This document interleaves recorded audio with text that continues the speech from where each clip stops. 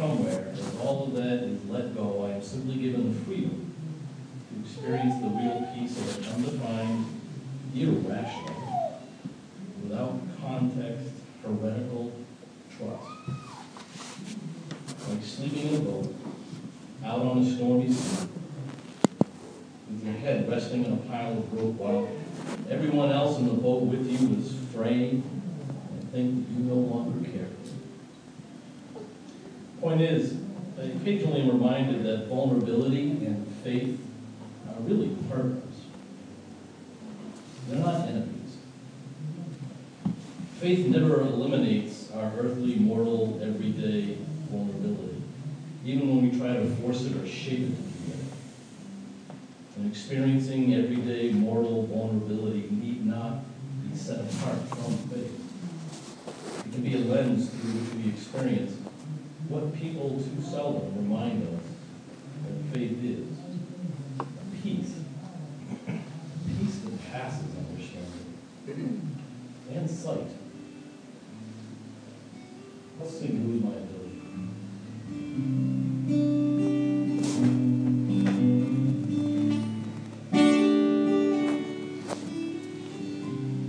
Lose my ability to be afraid when I see the way you love me. All these fears that from my feet to the floor, they don't hold me anymore. See your face, everything changes in the radiance of your smile. Got this way of chasing away the shadows that hang around. Now fall down again, find out who I am. Oh.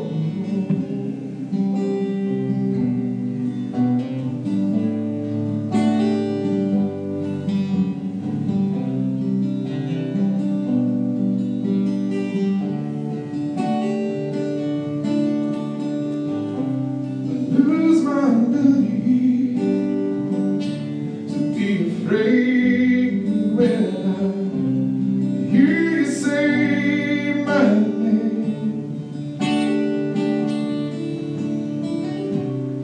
All of these voices that once fill my head, they are gone when you speak.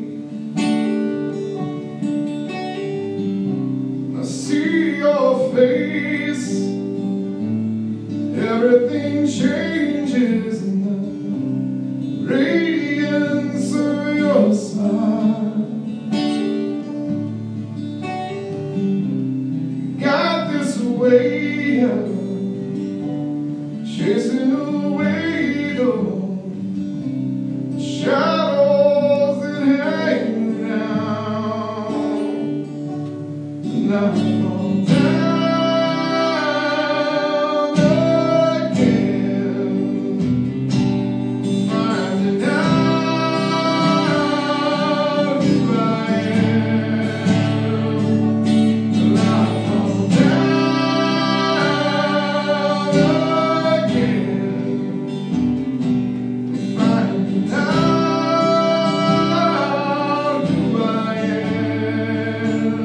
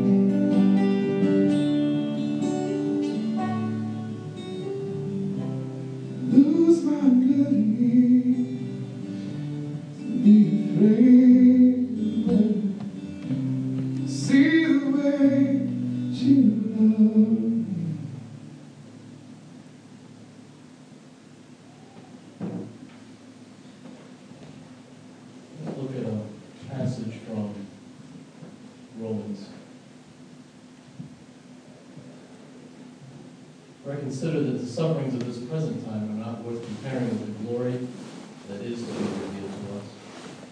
The creation waits with eager longing for the revealing of the sons of God. For the creation was subjected to futility, not willingly, but because of him who subjected it in hope that the creation itself will be set free from its bondage to corruption and obtain the freedom of the glory of the children of God. For we know that the whole creation has been groaning together in the pains of childbirth until now. You know, on my best nights, the suffering we hear about and read about and watch on TV and even search for images of on the internet, any stirrings of the suffering that people may have endured or have to endure in the future.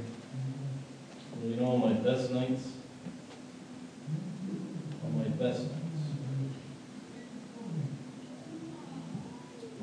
nights, it's much more human to me. And I seem to share it much more. Almost participate in it somehow.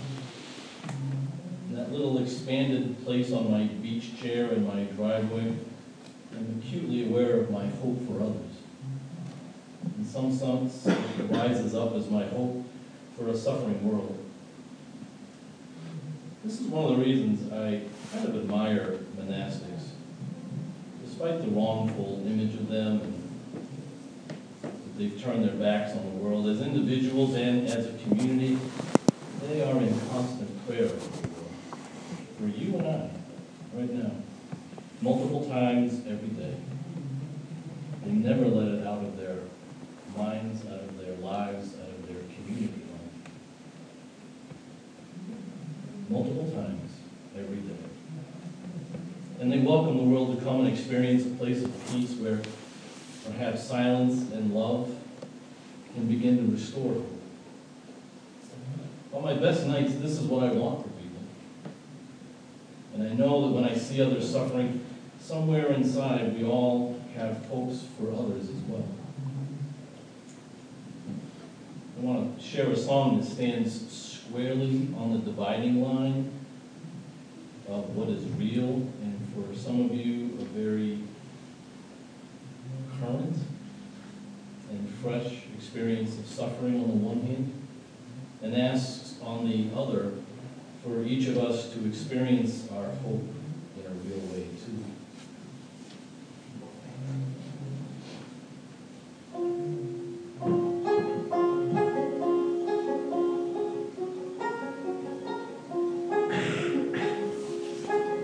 I'm thinking today, some friends that I know who live and suffer this world below. They've gone up to heaven, and I won't know what are they doing right now. What are they doing in heaven today? We're sin and sorrow have all gone away. Peace abounds like a river, they say. What are they doing right now?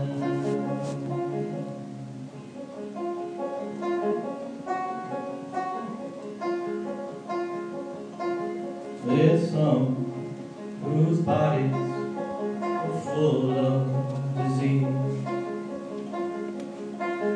Physician and doctor couldn't bring them much ease.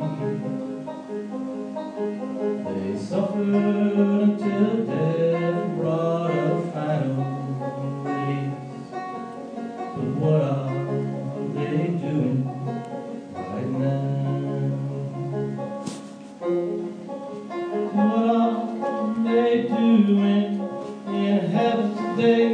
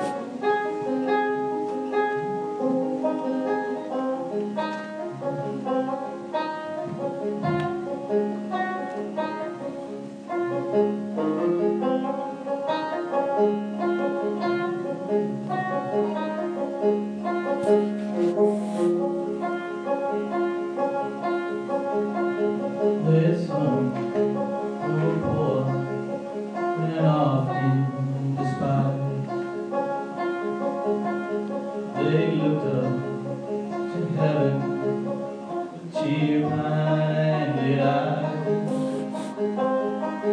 while others were heedless and deaf to the cry.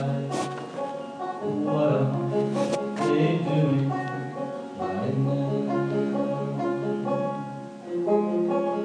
What are they doing in heaven today,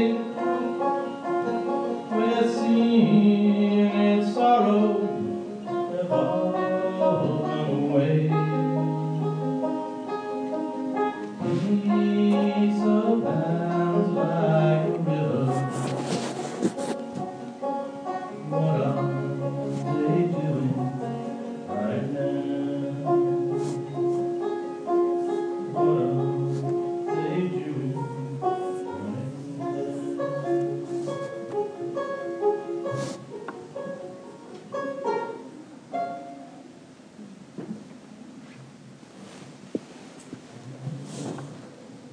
I think on my best nights, I see that suffering and hope are strange dance partners, just like vulnerability and faith.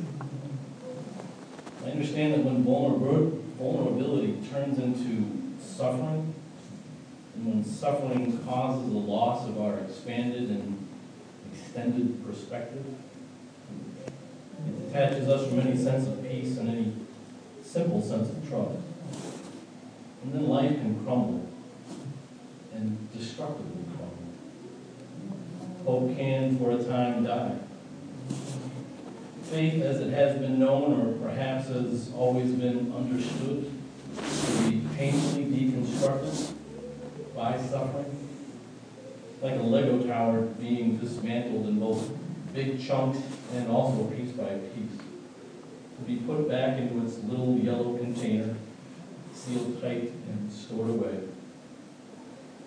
The pieces are there, they remain, but they may never go back together to create the same thing again.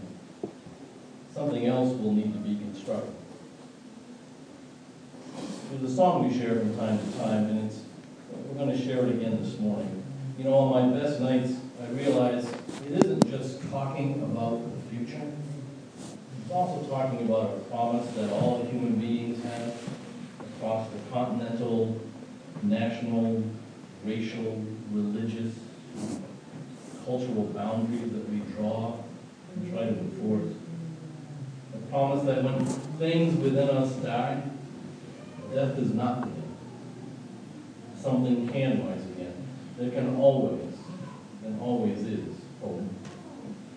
Sometimes we have to let what was go and be willing to pull out the pieces and start building again.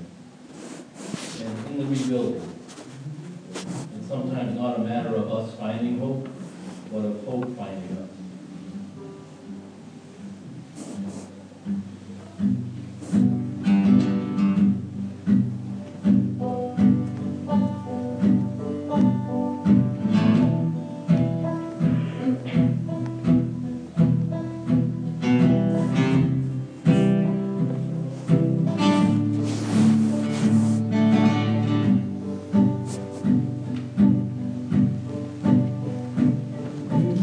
Peace and we have no more. Some prosperity trampled upon. The hopes of those gone before, the living faith. This world has nothing compared to the promised glory shed. If we just hold fast to there, the living faith.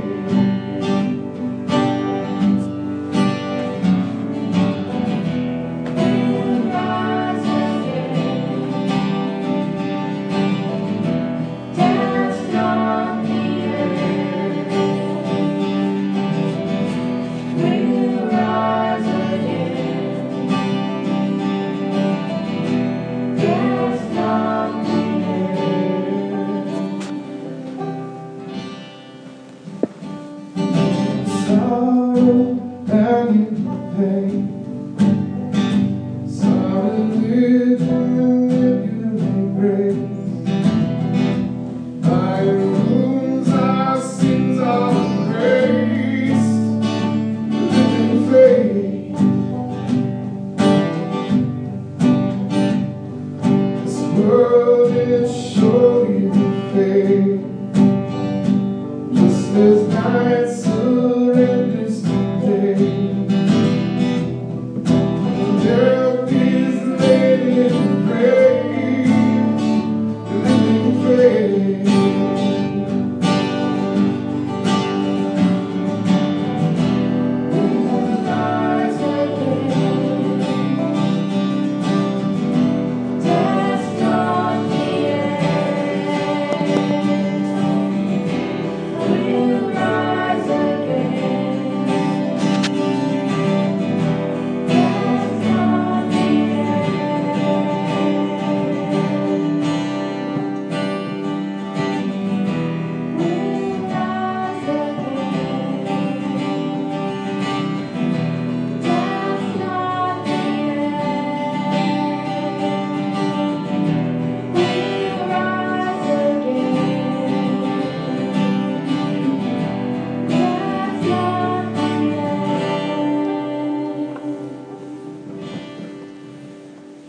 We've known peace and we have no more.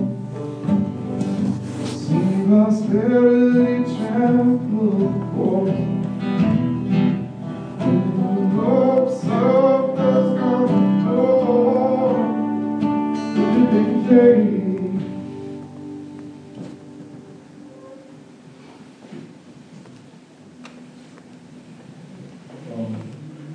The book we just finished studying in 1 Corinthians. Of course, that chapter that we all know so well. Chapter 13. So now faith, hope, and love divine. These three. But the greatest of these is love. On my best nights, love isn't something I work hard at. It's something I'm filled with.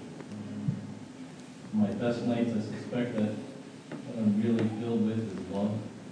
And that opens me up to see, to feel, to experience faith and hope. In the final accounting, it will be love that determines nearly all things. The love of the divine for all people, even its own enemies. The love of others, your love of others, a love that binds faith and vulnerability and suffering and hope.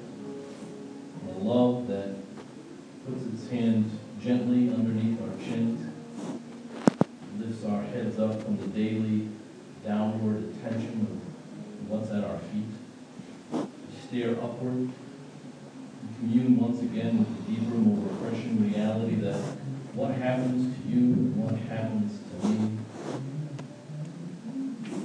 what happens to you happens to me.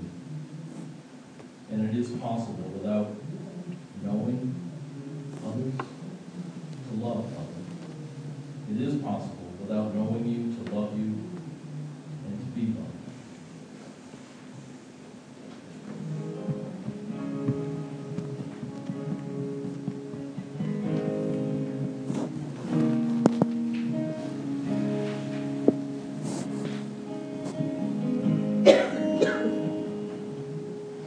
My heart is overwhelmed, and I cannot hear your voice. I hold on to what is true, though I cannot see. And if the storms of life they come, and the road ahead gets steep, I will lift these hands in faith. I will believe. Remind myself of all that you've done, and the life I have because of your Son. Love came down and rescued me. Love came and set me free. I am yours, I am forever yours. Mountain high and valley low, I sing out and remind my soul, I am yours, I am forever yours.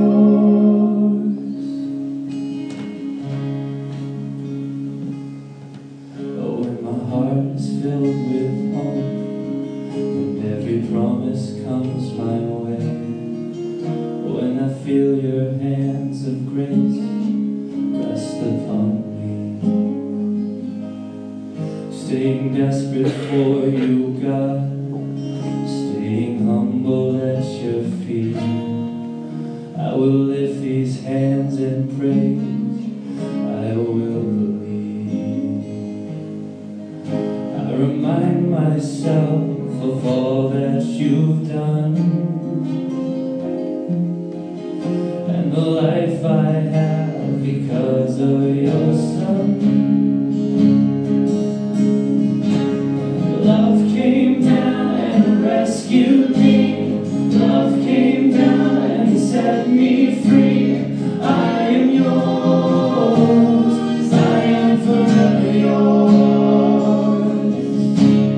Mountain high or valley low, I sing out and remind my soul, I am yours, I am forever yours.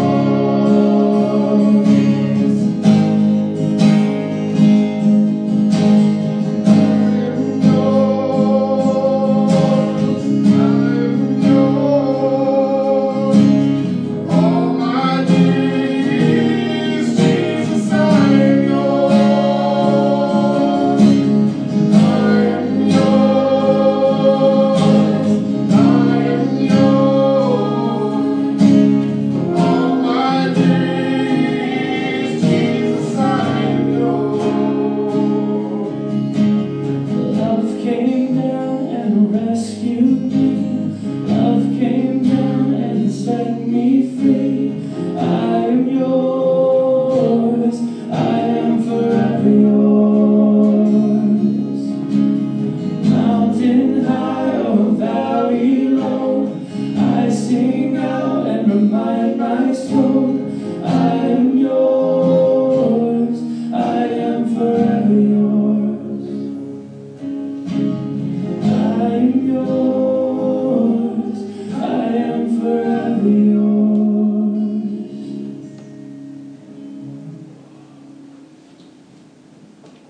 I didn't put this in the slide, so don't be too confused there, Justin. October 3rd, 1863, then President Lincoln, in the midst of a horrible civil war, as well as tremendous personal and family tragedy and strife, wrote this proclamation. The year that is drawing towards its close has been filled with the blessings of fruitful fields and healthful skies. These bounties which are so constantly enjoyed that we are prone to forget the source from which they come, others have been added, which are so extraordinary in nature that they cannot fail to penetrate and soften even the heart which is habitually insensible to the ever-watchful providence of Almighty God. In the midst of a civil war of unequaled magnitude and severity, which has sometimes seemed to foreign states to invite and to provoke their aggression, peace has been preserved with all nations, order has been maintained, the laws have been respected and obeyed, and harmony has prevailed everywhere except in the theater of military conflict. Sorry, one more, please. Needful diversions of wealth and of strength from the fields of peaceful industry to the national defense have not arrested the plow, the shuttle, or the ship. The axe has enlarged the borders of our settlements, and the mines, as well as iron and coal, as of the precious metals, have yielded even more abundantly than heretofore. Population has steadily increased, notwithstanding the waste that has been made in the camp, the siege, and the battlefield. And the country, rejoicing in the consciousness of augmented strength and vigor, is permitted to expect continuance of years with large increase of freedom. No human counsel hath devised, nor hath any mortal hand worked out these great things. They are the gracious gifts of the Most High God, who, while dealing with us in anger for our sins, has nevertheless remembered mercy. It has seemed to me fit and proper that they should be solemnly, reverently, and gratefully acknowledged as with one heart and one voice by the whole American people. And I do therefore invite my fellow citizens in every part of the United States, and also those who are at sea and those who are sojourning in foreign lands, to set apart and observe the last Thursday of November next as a day of thanksgiving and praise to our beneficent Father who dwells in heaven. And I recommend to them that while offering up the ascriptions justly due to him for such singular deliverances and blessings, they do also, with humble penitence for our national perverseness and disobedience, commend to his tender care all those who have become widows, orphans, mourners, or sufferers in the lamentable civil strife in which we are unavoidably engaged. And fervently implore the interposition of the Almighty hand to heal the wounds of the nation and to restore it as soon as may be consistent with the divine purposes, with full enjoyment of peace, harmony, tranquility, and union. I'm not a big patriotic guy, but I think when I came across this and read it, really reinforced for me that real vulnerability and suffering need not squelch the reality of faith, hope, and love. But it can and should help open our eyes to the same. May you have and express and enjoy a genuine and expanding sense of thanksgiving, no matter your circumstances, this coming week.